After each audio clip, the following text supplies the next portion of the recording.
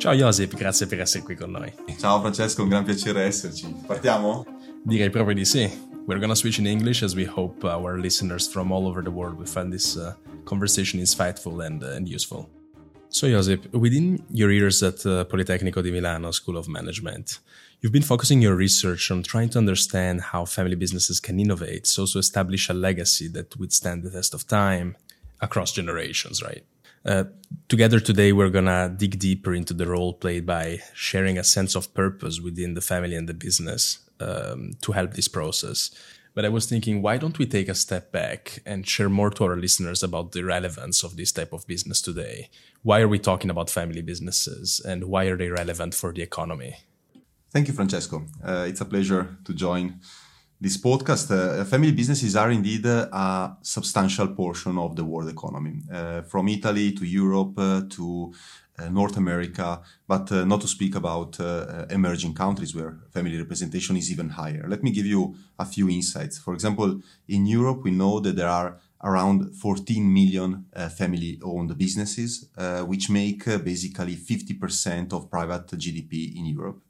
They give work to about 60 million people just in Europe, which means 40-50% of all the private sector.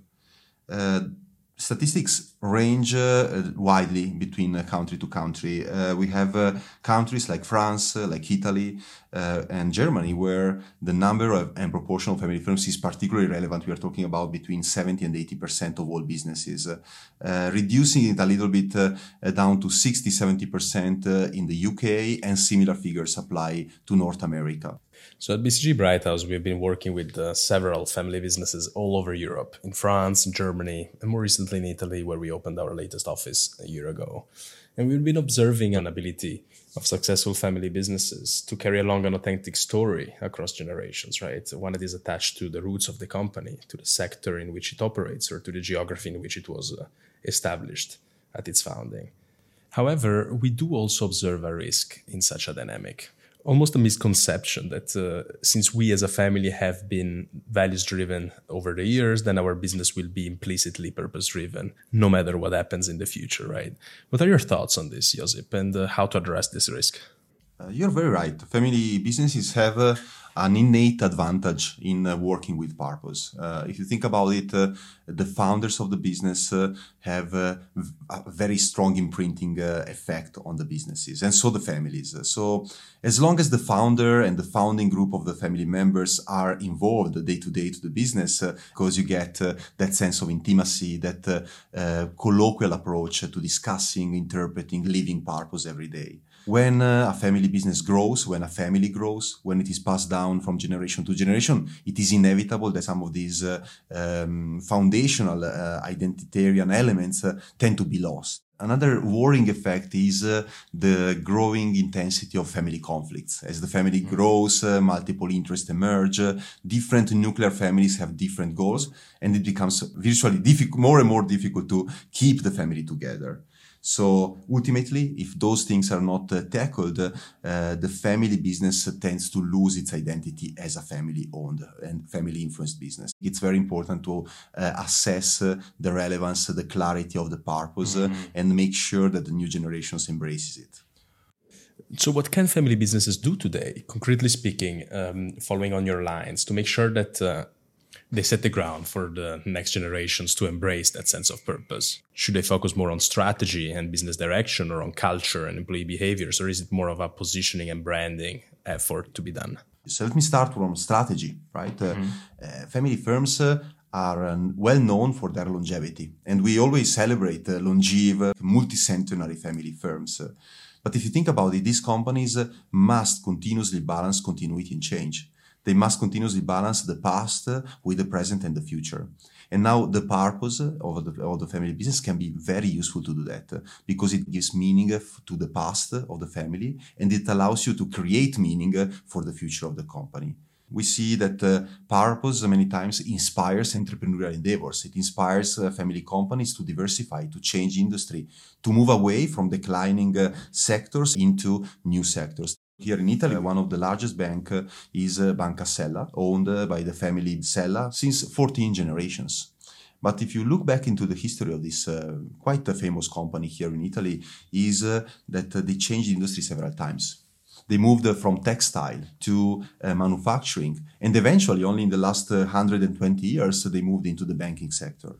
And then again, 20 years ago, there was a major shift in the positioning of the bank, moving from a regional traditional bank to one of the leaders in the fintech sector.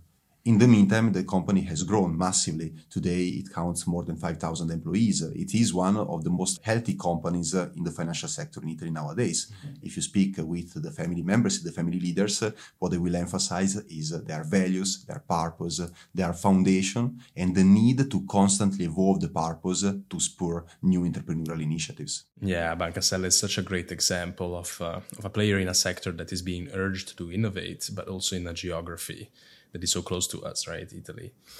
So we spoke about strategy, business direction, but also positioning. Is there anything else to mention about governance? How can governance levers be pulled in order to embrace purpose-driven change in a family business? So let me focus on the family governance even more than the business governance. Most often this governance is very informal. It doesn't exist. It's not written anywhere. The most vivid example of a family council, for example, is the kitchen table, where in the dinner time, the family reunites and discusses business matters and the relationship between the family and the business. Now, is purpose relevant? Yes, of course it is, because governance means setting a clear policy, to govern, the architecture to govern the relationship between the family and the business. Maybe this is the most delicate aspect of family firms. Mm-hmm. So we have many examples of business families and family businesses who failed, unfortunately, because conflict at the level of the family penetrated the business with obviously negative effects. Those families who are able to embed purpose into their family governance are those who eventually are better able to manage conflict. Let me give you an example. A family here in Italy, it was particularly large at a certain point, seventh generation.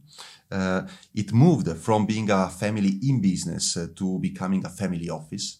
And at that point, the decision-making became much more complex.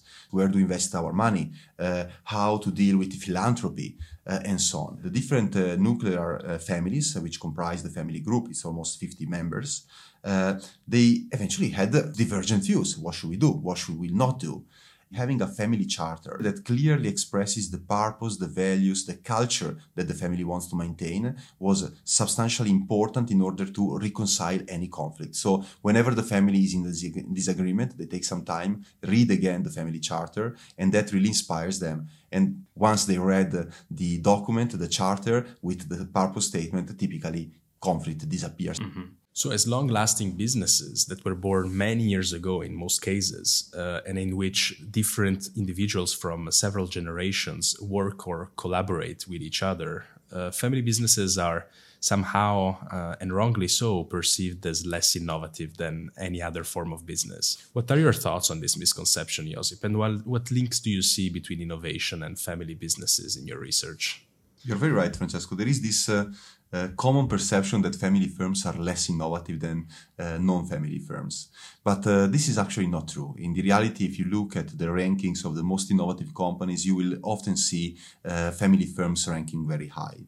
And the reason is that family firms innovate differently, because family firms do not just look for the frontier technologies, for introducing new products and services that respond to new needs. They are actually able to delve back into their past. They are able to recover elements from the past and reboost those elements. Some family companies are able to take that past, reinterpret it, and relaunch it towards the future. And this is very much of a sense-making and sense-giving effort which revolves around knowing what your purpose is and the willingness to use your purpose to create something new. A recent research showed that less than 5% of the offspring of entrepreneurial families have a clear intention to join their family business. Mm-hmm. If you look back just 20 years ago, that was about 50%. Mm-hmm.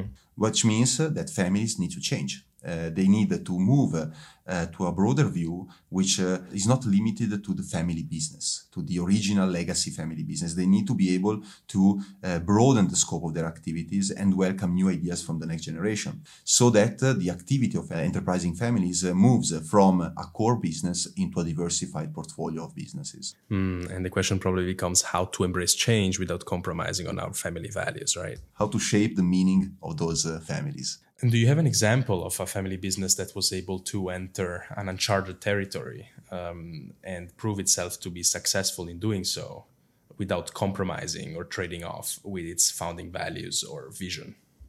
There are several examples of families who are able to completely renew their competitive advantage and positioning over time. Sometimes just moving from one business to the other. Let's think about one of the main families in Italy, Falk, who moved from steel production to renewable energies, and most recently it became a family office. Think about the Stevanato family, started from textile and then expanded the portfolio of brands, including brands like Valentino and many others that are now put under a broad portfolio of luxury brands.